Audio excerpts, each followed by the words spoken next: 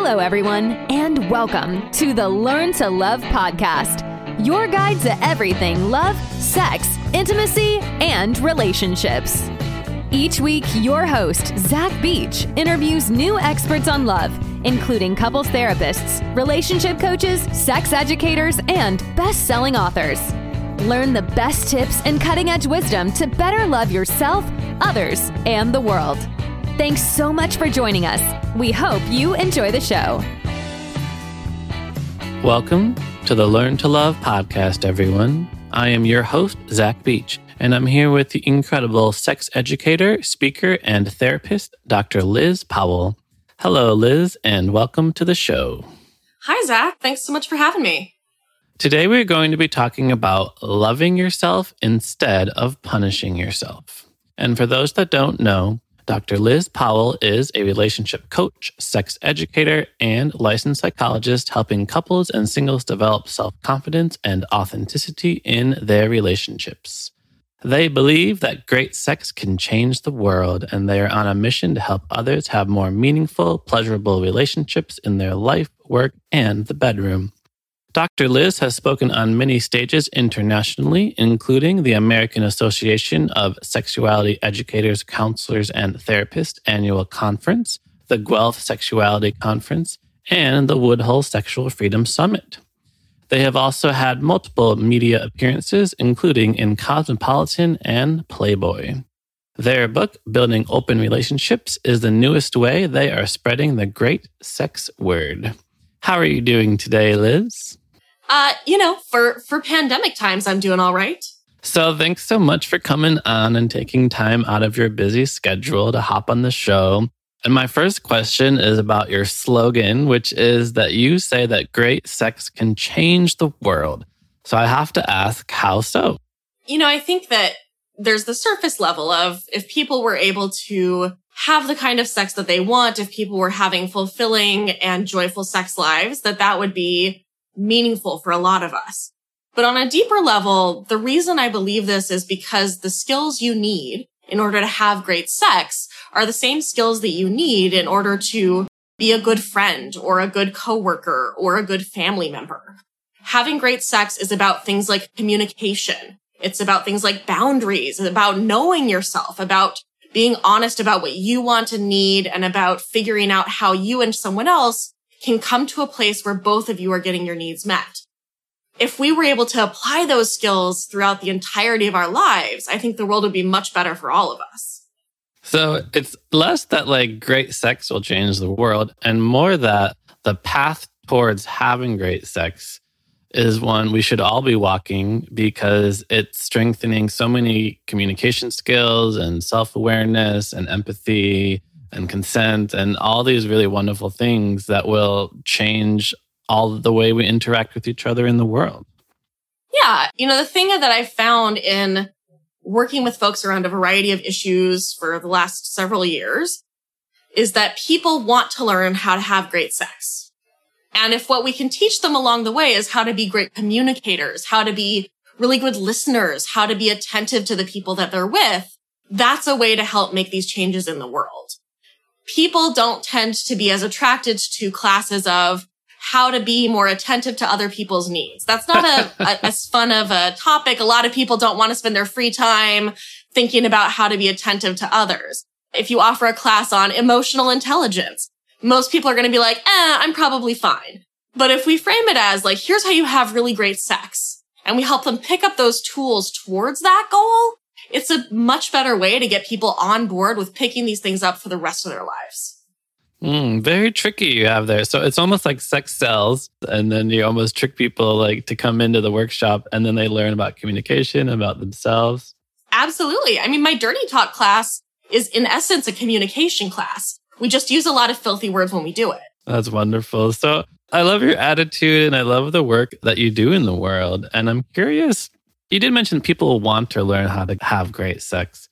And I think, a lot of people do want their sex life to be really great, but there's still a lot of shame and sex negativity in our world. And I wonder about the kind of resistance that you experience. You're very passionate about building a sex positive world. You're very vocal about being genderqueer and how we need to be more welcoming of all genders.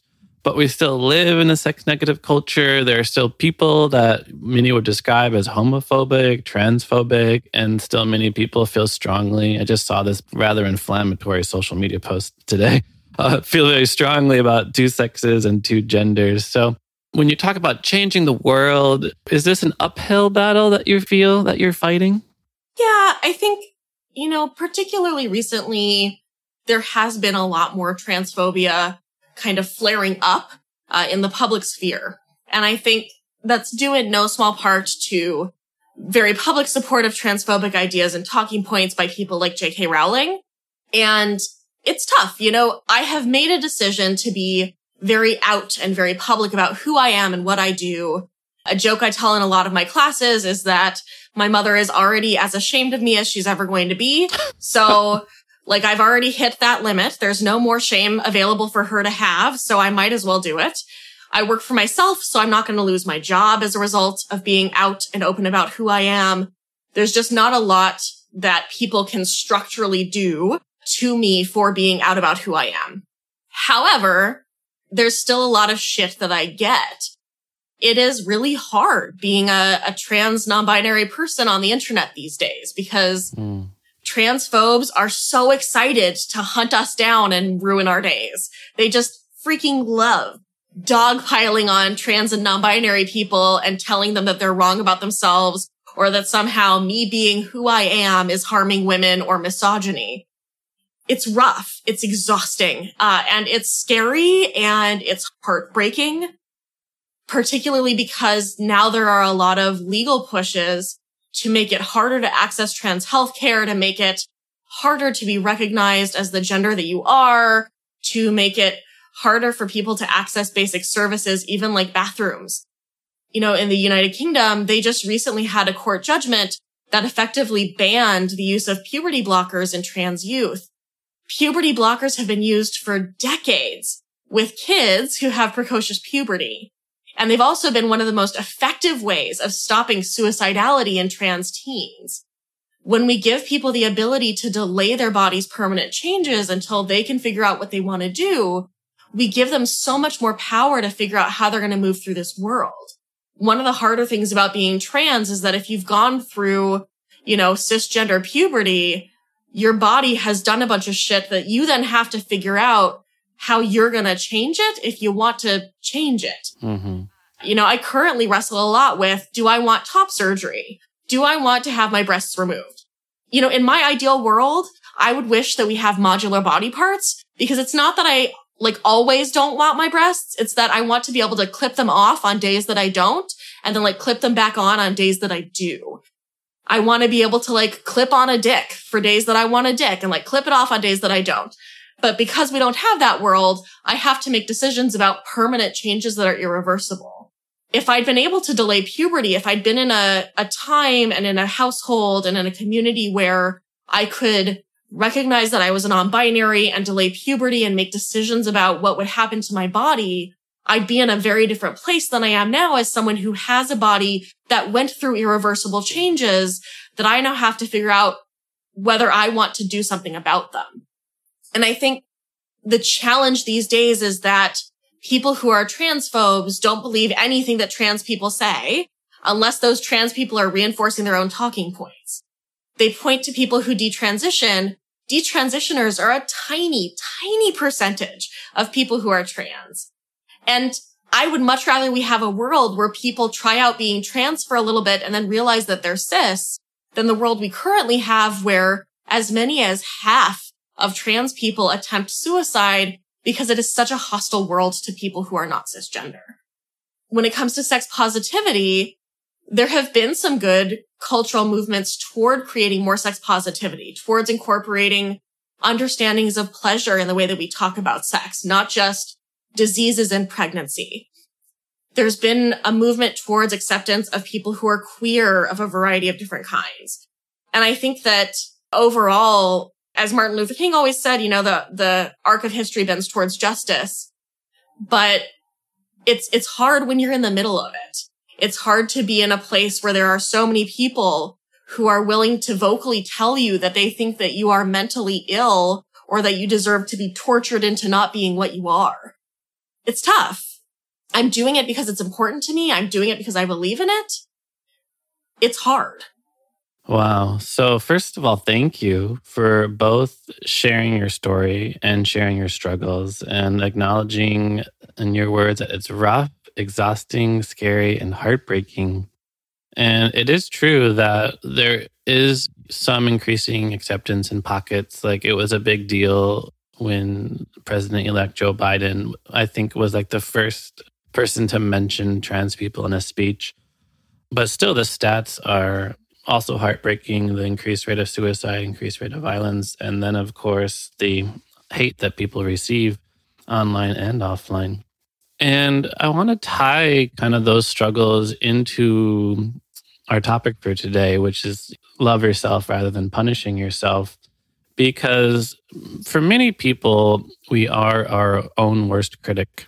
And I often wonder, like, where this critic comes from. And if you're a type of person that society has marginalized for a long time, it's very easy to internalize that marginalization. And you mentioned that your mom is as ashamed of you as she could ever be. And I can imagine it's very challenging to not internalize that sense of shame. So we can internalize judgments from our parents and from society and end up punishing ourselves over it. So huge topic. So my first question is, where does the inner critic come from? I think that there are a lot of theories or ideas about that. One that I think often isn't mentioned as much as it maybe should be is capitalism. You know, capitalism is a system that is designed to turn everyone within it who's not at the very top into the most productive workers they can possibly be. And productive workers are ones who go along with the grain, who fit in, who are the way they're expected to be, who don't ask questions, who get things right, who don't struggle. So if you're disabled, you're not a good worker. If you are someone who needs accommodations because you have ADHD, you're not a good worker. If you are someone who is struggling to pick something up, you're not a good worker. I think the way that our educational system is structured reinforces a lot of capitalistic values about productivity, about how we show up in terms of what we're judged on and what we're evaluated on. I think that for most of us, the majority of our lives and the way that our culture is structured as a whole is about maintaining these cis, hetero, patriarchal, ableist standards about who is valid and who is worthy. And to get to the top of that rung, you have to be as close to a rich, white, straight, abled man, generally who is Christian, as you possibly can be. And that's kind of how I think a lot of this starts. The things that we criticize people for a lot, particularly when they're young, are the things that make them disruptive to those systems, the things that make them more challenging to control, more challenging to extract labor from. I think too that, you know, this is a culture that has created wide-reaching trauma in all of us in intergenerational ways. My mom's parents were born and lived through the Great Depression when they were very young. That's not very far back. As a result of their having been through the Great Depression, they hid money all over their house. So when they died, my mom had to search the whole house to try to find wherever they had hidden money or guns and hope that she found it all. But there's more than just that within that trauma. So much of that trauma also bleeds into the ways that we try to force those following us to follow the path that we were forced to follow. So we can see this in things like the training of physicians. Medical doctors training. There are so many elements of it that research shows are actually terrible for patient outcomes and for learning. But because previous generations were required to do it, and because it's hard, and it's a hard thing to be a doctor, so you need to get through the hard stuff, we continue having people do 36, 48-hour shifts, even when we know that that increases the rate of physician error, even when we know that that decreases patient care.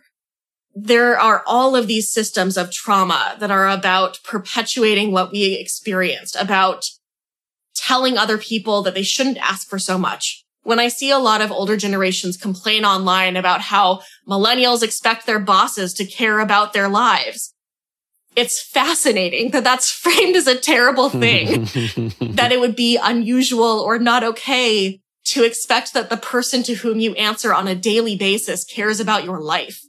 There's so much trauma that we perpetuate throughout all of these systems that is related to capitalism, that is related to hierarchy. And it makes sense that we would then internalize those same systems as ways to try to keep ourselves in line, as ways to try to mold ourselves to be what we think we need to be. And I think when we're young, it probably comes from a place of wanting to get the approval and affection of the people who are most important in our lives. You know, I joke about my mom being as ashamed of me as she can be, but that has been a lifelong abusive relationship for me. You know, my entire life has been about the ways in which I haven't been good enough for my mother, the ways in which everything in my life is about her and a reflection on her, the ways that I spent the majority of my life until I turned about 16 or 17, making almost every decision in alignment with trying to be good enough that maybe she would see me and love me. That's the context from which I grew. A lot of the things that I know now about myself make it clear why I struggled in some ways and perhaps why she struggled. You know, I've learned within the last few years that I have ADHD. When I look back, understanding what ADHD is, it's absolutely freaking obvious that I had ADHD as a child. But because I was read as a girl and it was the late 80s, early 90s, and my brother was the problem child and I was the golden child, there was no effort made to figure out why it was that every single major paper I ever had, I was doing the day before it was due. It was because I was lazy and a procrastinator and I wasn't doing things right. My room was messy because I didn't care enough and I didn't understand the problems with that and I needed to just work harder. I think that so much of where these things come from is about the ways that we place our understandings and expectations on others, and then the ways that we try to fix ourselves to be what other people want.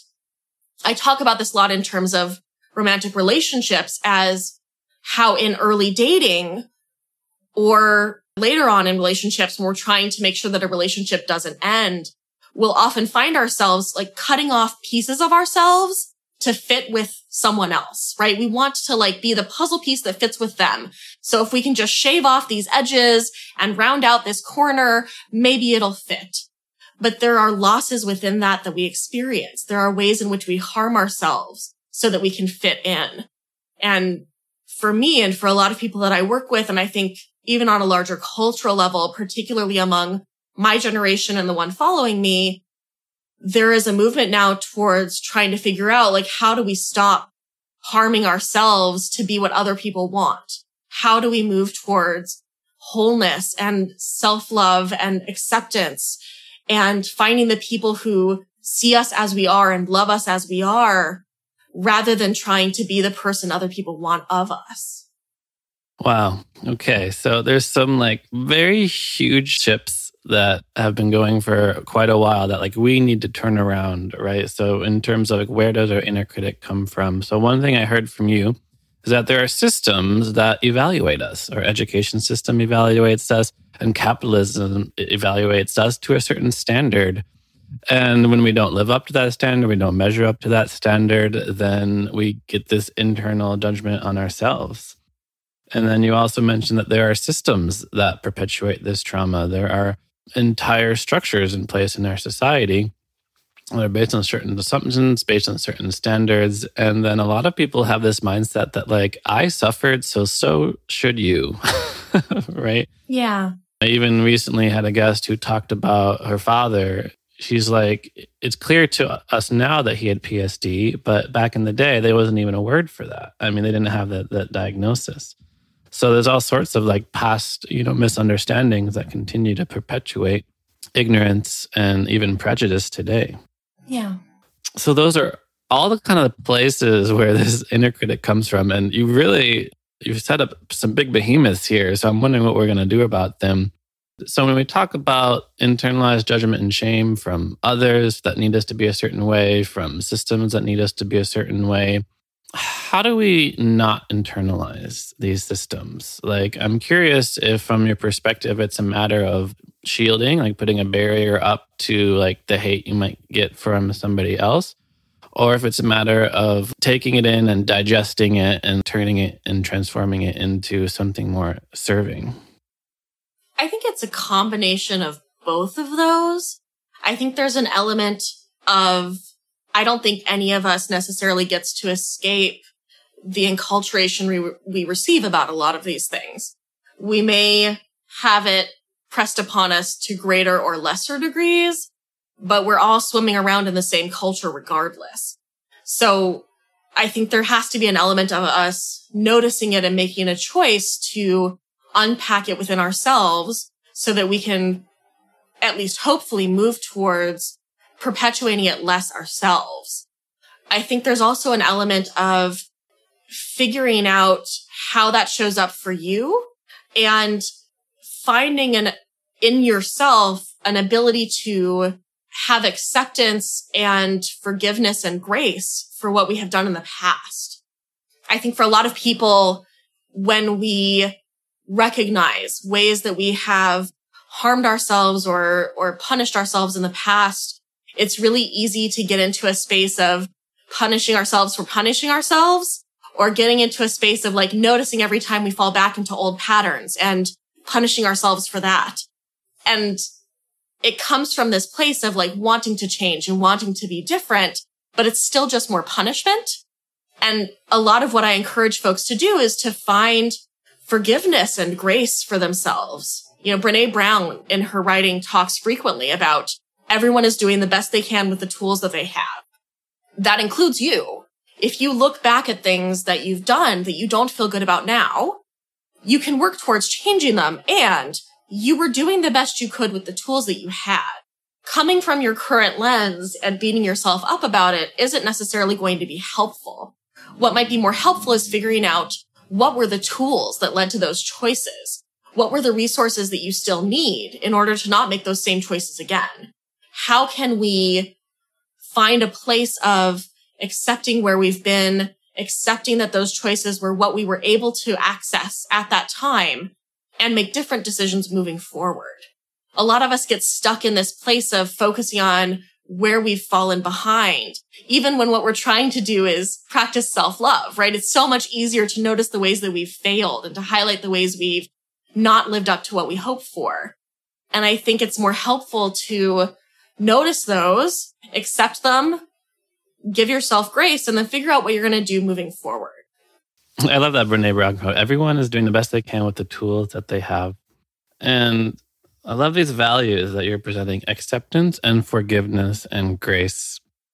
Because when I'm hearing you talk about, well, we do have these internalized patterns, and whether we like it or not, perhaps even before we could speak, our parents and society was putting these patterns into our brains that perhaps right now are no longer serving us.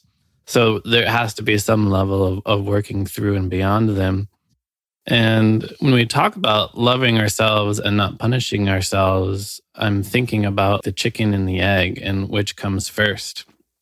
So I'm curious about where you think our priorities should lie, or what step do you think is first? Do we want to focus on silencing our inner critic, or do we want to focus on cultivating self-love? I think a lot of my perspective on this is shaped by something that I learned in my training as a therapist, which is when people have coping mechanisms that they're using that are not working well for them, it's not usually helpful to just take those away without building in a different coping mechanism first. The self-critic that we have is fulfilling some role for us. Something I've heard multiple clients say when we're working through issues of particularly anxiety and self-judgment is that one of the stories that piece of them tells them is that it is because of the anxiety or the self-judgment that they succeed. That without that feeling, without that inner critic, they would fail. And so in order for us to let go of that tool, we have to find for them a different tool, something else, some other kind of resource that can help them feel success, that can help them experience what they are doing well. Most of the people who tell me that story is coming up for them are people who are already succeeding in a multitude of different ways. But what they see is the few failures that they have. When we focus on celebration, when we focus on gratitude, when we focus on what is going well, when we focus on listening to ourselves and honoring what is true and honoring our own capacity, saying no when we need to, saying that we can't do something. And we focus on that and we pay attention to that, that helps build that tool that can replace this inner critic. It helps to show us the successes that come from these gentler and kinder ways of being that don't rely on this harsh, punitive approach to ourselves. I think unpacking the inner critic is important. And I think until we have something that we've strengthened to help take the place of it, it's going to be hard for us to let go of it altogether. In general, the more resourced we are, the easier it is for us to turn towards these healthier ways of being, to turn towards listening to ourselves, listening to our hearts and our bodies and our capacity, honoring our own limits, honoring our own boundaries, being truthful with others about what we can and can't do. So in order for us to maintain that when our resources aren't as rich, it's helpful to practice it. It's helpful to build up those resources for ourselves, to take a good look at what is helping build up our resources now, what is draining our resources now, how can we start making choices towards supporting ourselves as much as possible and being as resourced as we can so that it is easier to make these more healthful decisions. That's such an important insight you have there, that we could easily add extra judgment onto our inner critic that it's there and we don't want it. But you mentioned build a new tool to replace the inner critic.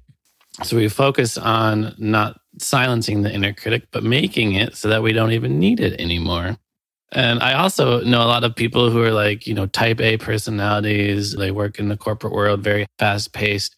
And they do believe that the anxiety that they feel, the same feeling of not being able to rest for 5 minutes, is actually what is propelling them towards success.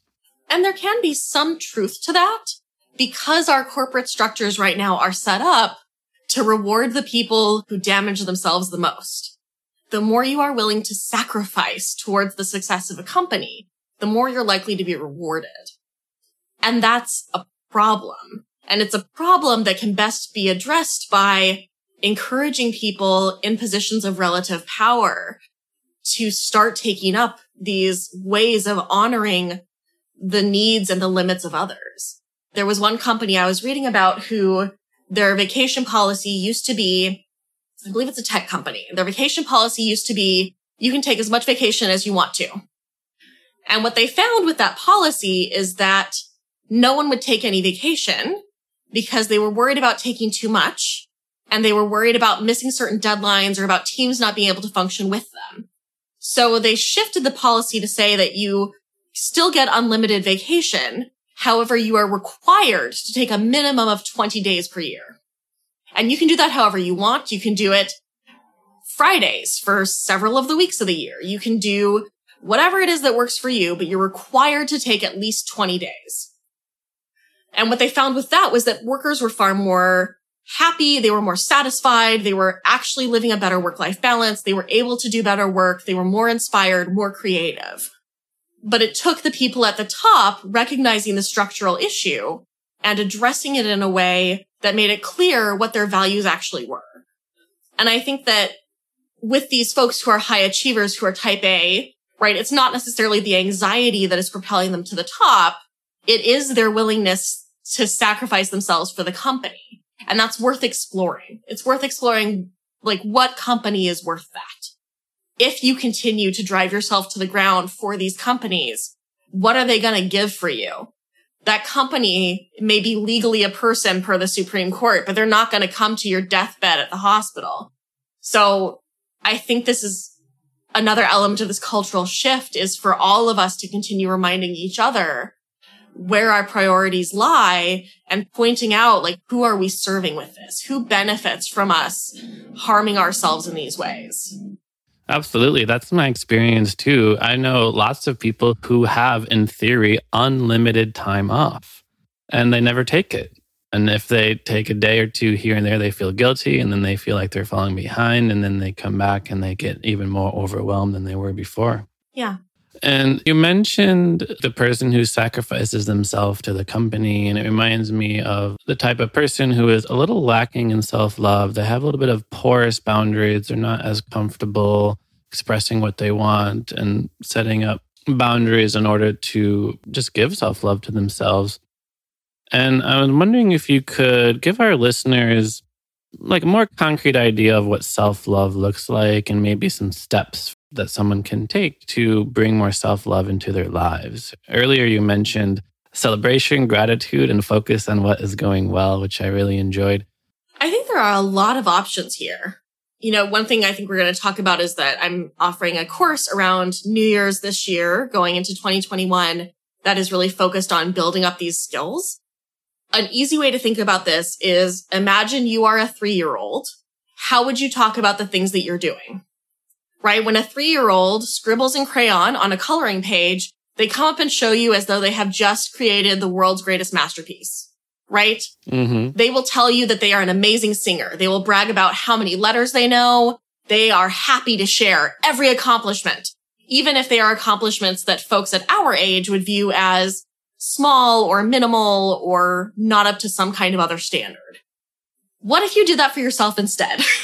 What if you celebrated the fact that you actually folded your laundry this time instead of just leaving it in a clean pile? What if we celebrated loading the dishwasher and running it? What if we celebrated changing into clothes that are not pajamas to get your work done today? What if we found ways to highlight each of the small things that we do as achievements, even if what we feel like is they're the things we just should be doing? The trap of should is fascinating because there are so many things that people won't celebrate because it's what they should be doing. But like the farther out you go on that, there's like so little that gets to be celebrated because almost anything could be lumped onto a should, right? Mm-hmm.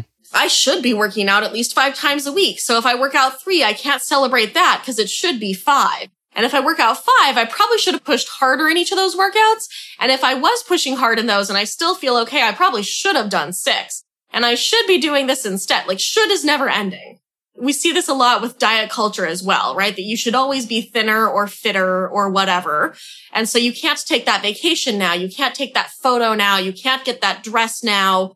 Because if you just lose 10 more pounds, it'll be so much better. Do it today. If there's nothing that coronavirus has taught us other than the fragility of our lives, how short they are, how quickly they can end, then we need to learn that lesson. We need to learn that on some days, getting out of your bed is an accomplishment worthy of praise. On some days, doing your laundry is spectacular, because it can feel like a Herculean feat. Turning off the TV for just a few minutes earlier than you would have so you get to bed a little bit earlier. Celebrate that. Mm-hmm. Try being a 3-year-old who gets to celebrate everything in their world and nobody tells them that they're being too braggy or taking up too much space or that that's not that special. If you would never tell a 3-year-old not to celebrate it, then you also get to celebrate it. Yeah, that's really beautiful. I even recently saw this tweet and it basically said, hey, I noticed a lot of you are listing your accomplishments in 2020, but just making it through is a huge accomplishment. Because it's such an unprecedented and challenging time, just being able to get up and do what you need to do to survive and eat and sleep enough and maintain a sense of order around the house, like just making it through the day is an extraordinary accomplishment. Yeah, particularly this year. The thing about the coronavirus pandemic, particularly for those of us in the States, is that we've essentially been left to die and left to starve and left to fall into poverty by a government that would rather enrich the richest among us. If you are still alive, you've accomplished something. If you have helped anyone in your world feel loved this year, you've accomplished something. If you have had any moment this year where you were able to appreciate something beautiful, or you were able to share a good laugh, or you were able to learn something about yourself, you've accomplished a lot this year. This is a year where we are all in constant trauma, and in a constant trauma that is being made worse by a government that is happy to have us all flounder. The utter slap in the face that is a $1,200 check to last 9 or 10 months of pandemic, and then the offer of a perhaps $600 check to do another who knows how long. It is horrifying how this year has been. It is horrifying to be living in a world where breathing is what can kill you. So if you're here and you're doing anything, including listening to a podcast, including talking to a friend, you've done an amazing job this year. I love your both like acceptance of the really challenging reality that we're in, but the additional encouragement that any small action that we've done for the benefit of ourselves or the benefit of others is an action to be celebrated, an action to rejoice in. Yeah, I mean, we're recording this on December 17th, and December 21st is the solstice. For me, you know, I'm kind of witchy. And one of the things that I like to do at the solstice is look back on the year and figure out what can I be grateful for from this year. And sometimes that gratitude is for hard lessons. Sometimes that gratitude is for caring and support that came from others. Sometimes it's gratitude for the fact that I'm still here, even though so many factors make that harder and harder each day. I think it's helpful for all of us to find those moments that we can take a step back and recognize that the toxic hustle culture that's telling us that we should have finished our novel in 2020 is completely out of touch with the reality of surviving a trauma. You've been barraged for months and months. Everything that you have that has been any moment of joy or pleasure, or even if it's just a moment of you saying no to something and taking care of yourself, like that is worth it. That is worth you paying attention to. And that is worth you continuing to honor yourself for, because there's so little about this world that is set up to encourage you to make the decisions that are right for you. We have to take a step back and recognize the toxic hustle culture is out of touch with the reality of surviving trauma. And it's true. I mean, the topic of like the continuous need to do things keeps coming up with when I'm speaking to you. And I'm just imagining someone's self-love is taking a bath or just slowing down and feeling okay with what is and being with oneself and not doing anything that society dubs as being productive. Yeah. You know, we live in a time in particular where there has been such a backslide from the rights that were fought for with the labor organizing movement. The 40-hour work week was not intended to be a starting point upon which you build. The 40-hour work week was intended to be a maximum amount that you work, because you need to be able to have a life that is not beholden to productivity and to companies and to monetization. And with digital culture and, you know, app-based work and people who are doing 3,000 different side gigs these years, so few people have time that is not about maximization and getting as much as they can.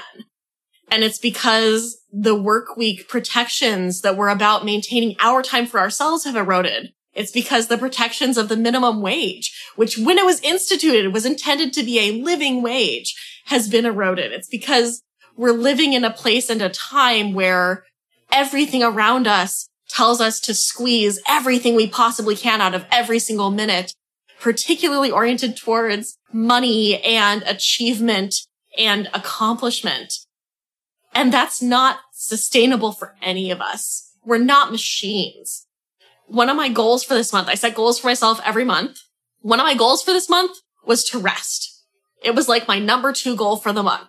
So every week when I'm looking at planning my week, I have to keep in mind, how am I honoring this goal to rest?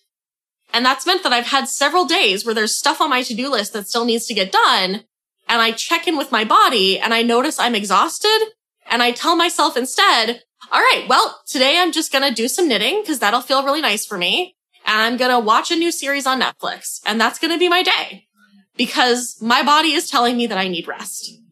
So just listening to our emotional world and our needs and allowing ourselves to slow down. Yeah. And get in touch with that. Allowing yourself to waste time. It's okay to waste time because like even the phrase waste time implies that like somehow our time has a cost or a monetary value associated with it. If wasting time is about you resting because you're tired, that's not a waste. Resting right now during this kind of a global trauma is healing. That is work. It is active, hard work to survive right now.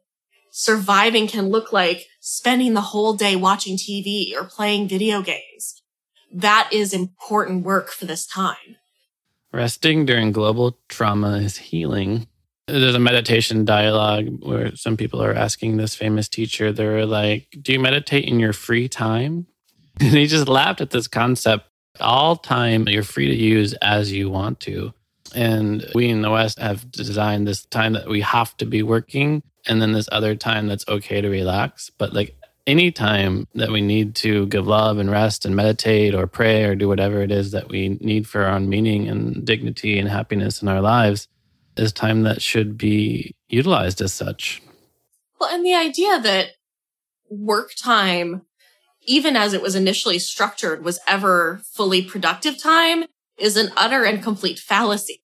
When we research like how much actual work people get done during a day, even in 40-hour-a-week jobs, it's about 3 to 5 hours a day at most.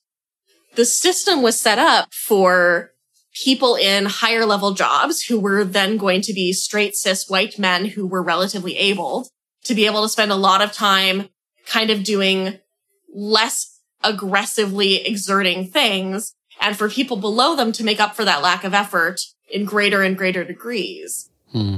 But even then, people have always had plenty of time at work where there's kind of nothing for them to do for a little bit and you still get paid anyway. That's part of it. I think that one of the biggest erosions of what life is like for workers during COVID has been this way in which companies have started talking about like workers stealing work time because they aren't 100% productive during their working hours, when that's never been the truth in an office anyway. You get to rest whenever you want to. Even while you're at work, even while you're doing other things, you still get to choose to rest. It's true. I'm reminded of the Amazon workers who have to pee in bottles because they have quotas to meet and security cameras monitoring every view in case they're going to relax for even the slightest moment. Well, and particularly for that to be from Amazon, where Jeff Bezos is a centibillionaire and extracting so much capital from the labor of those beneath him in some of the worst conditions that we have in the United States. If we had people working in those conditions in another country, everyone would rightly call them sweatshops. The ways that people who work at Amazon are treated are not that significantly different than the workers in the Triangle Shirtwaist Factory. And the Triangle Shirtwaist Fire is one of the things that we talk about as how we started a movement towards workers' rights. Like, there have been so many steps backwards in terms of how we protect the people who are laboring in these economies. You know, we started talking about self-love, but now I feel like we're ready to start a revolution. Look, the only reason that I don't actively advocate for revolution is because the people who die in revolutions aren't the people at the top. If a revolution broke out tomorrow, Jeff Bezos would be safe because his money will shield him. He will get out, he'll go to a safe, lovely private island or a beautiful, well-furnished bunker. Even if there was nuclear winter tomorrow, Jeff Bezos would be one of the cockroaches who could make it through. He is of the class that is protected no matter what happens within a country. Revolutions, when they kill the people who are at the lowest rungs. They kill the people who are the least privileged. I think that part of what revolution can look like in a different way is the ways that we all start pushing back against expectations, particularly as we ally with each other. You know, buildings that during the coronavirus that have come together to organize rent strikes in organized ways have been able to achieve amazing things. There have been buildings who have fought back against slumlords and gotten the ability to purchase their own buildings out from under them to create better living situations for themselves. I think this is how we start shifting these things. And It's easier to start those things when we view our own worth and value and we honor it. When we celebrate ourselves and love ourselves, it's easier to push back against those who refuse to honor our humanity and refuse to honor our wholeness. It's funny because often we'll say that self-love is important in a one-to-one intimate relationship, because if you have low self-esteem, you end up in a worse relationship because you choose somebody who treats you poorly. And now you're talking about like almost a global scale or governmental scale, is that once we acknowledge and recognize our dignity and self-love and put up healthy boundaries, those boundaries will also be between us and corporate structures and us and the government.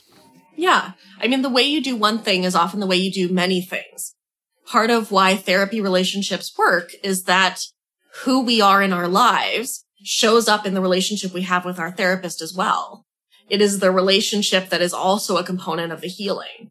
Similarly, when we work at loving ourselves for the sake of our own health, it translates into the ways that we interact with others in our families, in our romantic and sexual relationships, in our friendships. When we are stuck in this place of smallness and of trying to be what others want, it's easier for friends to take advantage of us, or for family to take advantage of us, or for romantic partners to take advantage of us. When we center our wholeness, when we focus on honoring ourselves, we find that change within us helps to start creating shifts and ripples within the systems that we find ourselves. When we are stuck in a place of smallness, it's easier for people to take advantage of us. I never really thought of that as applying to all the relationships in our lives, including the structures at B. I'm on board with your idea that sex can change the world. Yeah. I see the path now to a new kind of revolution that begins with ourselves, and I see how self-love now can change the world. Because when we step into our self-love, of course, we will no longer put up with behaviors and structures that do not reiterate our worthiness and deservingness of love and peace and happiness. Yeah. And, the thing about these changes also is that they take time.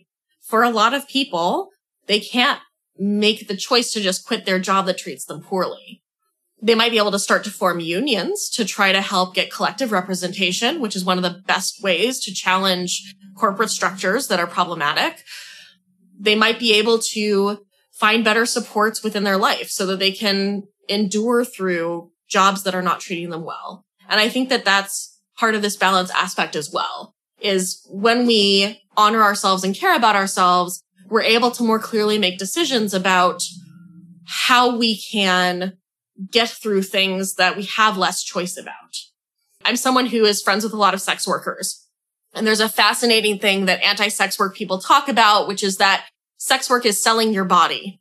I don't see how sex work is selling your body in any more meaningful of a way than having to work at this Amazon plant and pee in bottles. I think that all of us are selling... all the coal mines and get black lung. Right. Or, working in meat processing plants or in agriculture, right? There are so many people who within this system of capitalism are forced to sell some aspect of their body or their psyche in order for them to be able to eat food and have a home. That is how the system is set up. None of us are in fully consensual labor under this system for the most part, because there isn't an option in which we just say we don't. We don't live, especially in the States, in a country where you can just say, I'm not in a place where I can work right now, and you can be okay. I have a friend who's been applying for disability. It's been years that she's been in the process, and it's still ongoing, and she still doesn't know if she's going to get it. And that's for someone who has very significant medical issues. We have to have the ability to honor and love ourselves so that we can figure out how to endure the things that we can't opt out of yet, or the things that we don't have the power to structurally change yet, so that we can continue to move through and survive and make those marginal, smaller changes as we move through time. Absolutely. Self-love is a form of resiliency in a world that doesn't prioritize love and dignity for all people. So, wow, this hour has just flown by. I'm I did learn some really wonderful advice on self-love, and I'm ready to start the revolution. So thank you so much, Dr. Liz, for coming on to the show. And I want to finish by asking you a question I love to ask all of my guests, which is quite simply, what do you wish everyone knew about love? So for this, I'm actually going to refer to Bell Hooks in her book, All About Love. And I think that I wish everyone knew about love that we do best when we think of love as a verb rather than a noun. When we focus on what it is to be loving rather than to feel love. Because when we focus on love as a verb, it requires more of us. It requires an accountability and a responsibility. It asks us to show up and to do something that is in alignment with that emotion. Whereas when we allow it to just be a noun, it's this passive thing that happens to us that we have no control over. And I think that makes it much easier for us to accept toxic versions of relationship and love. Beautiful. Love is a verb and not a noun. And we can choose to bring it into our lives in so many ways. Thank you so much, Dr. Liz, for coming on to the show and sharing us all your insight and wisdom and radical love, which is really just the love we should all be integrating into our lives. And for our listeners who want to learn more about you, how can they find you? My website is drlizpowell.com. On there, you can find all kinds of stuff that I have available. So I have a variety of online classes. Depending upon when you're listening to this, you might be able to sign up for my newest class. My newest class is a 6-week email course called New Year's Explorations. It's all about starting 2021 with a bunch of love and joy and pleasure and tuning into ourselves. But even if you're listening to it after that, I have classes like Unfuck Your Polyamory with Kevin Patterson, which is our 6-week course on how to really get ethical and get into polyamory in a way that's beautiful for everybody involved. I also have a class called Declutter Your Dating Life. That's about cutting out those connections that aren't feeding you. And my book, Building Open Relationships, is on there as well. You can also find me on Instagram and Twitter at Dr. Liz Powell. I have a YouTube channel, though that hasn't been updated as much recently. Coronavirus has sucked me of the will to make video content, as I'm sure many of you understand. And I have a Patreon, which is patreon.com/Dr. Liz. Wonderful. That's okay. We all totally understand your need to rest because we all have the same need to break out of the toxic hustle culture. So thank you so much, Liz, for sharing your offerings. And thank you, listeners, for listening to the show. We hope you now recognize not only that sex can change the world because all the skills for great sex overlap into all the other areas of our life, but also that self-love will change the world too. If you think that you're struggling with self-love, don't worry, you're not alone. There are entire structures designed to keep you productive, to keep you feeling judgmental for even such a thing as resting and relaxing and attending to your emotional needs. So love yourself, set up healthy, safe, and life-serving boundaries, and celebrate all the little and big things in your life. If you listen to this podcast, that's a great thing. If you got up and did the laundry, that's a great thing. If you were able to cook your own meal and eat it, that's a great thing. Celebrate any and all big and small activities in your life as part of your self-love practice. If you want to learn more about me, you can head to zachbeach.com and learn more about the show at theheartcenter.com. Thanks again, Liz. Thank you so much, Zach, for having me. Thanks again for listening to the Learn to Love podcast. To learn more about the show and your host, head over to zachbeach.com or theheartcenter.com. You can also follow Zach on Facebook, Twitter, and Instagram.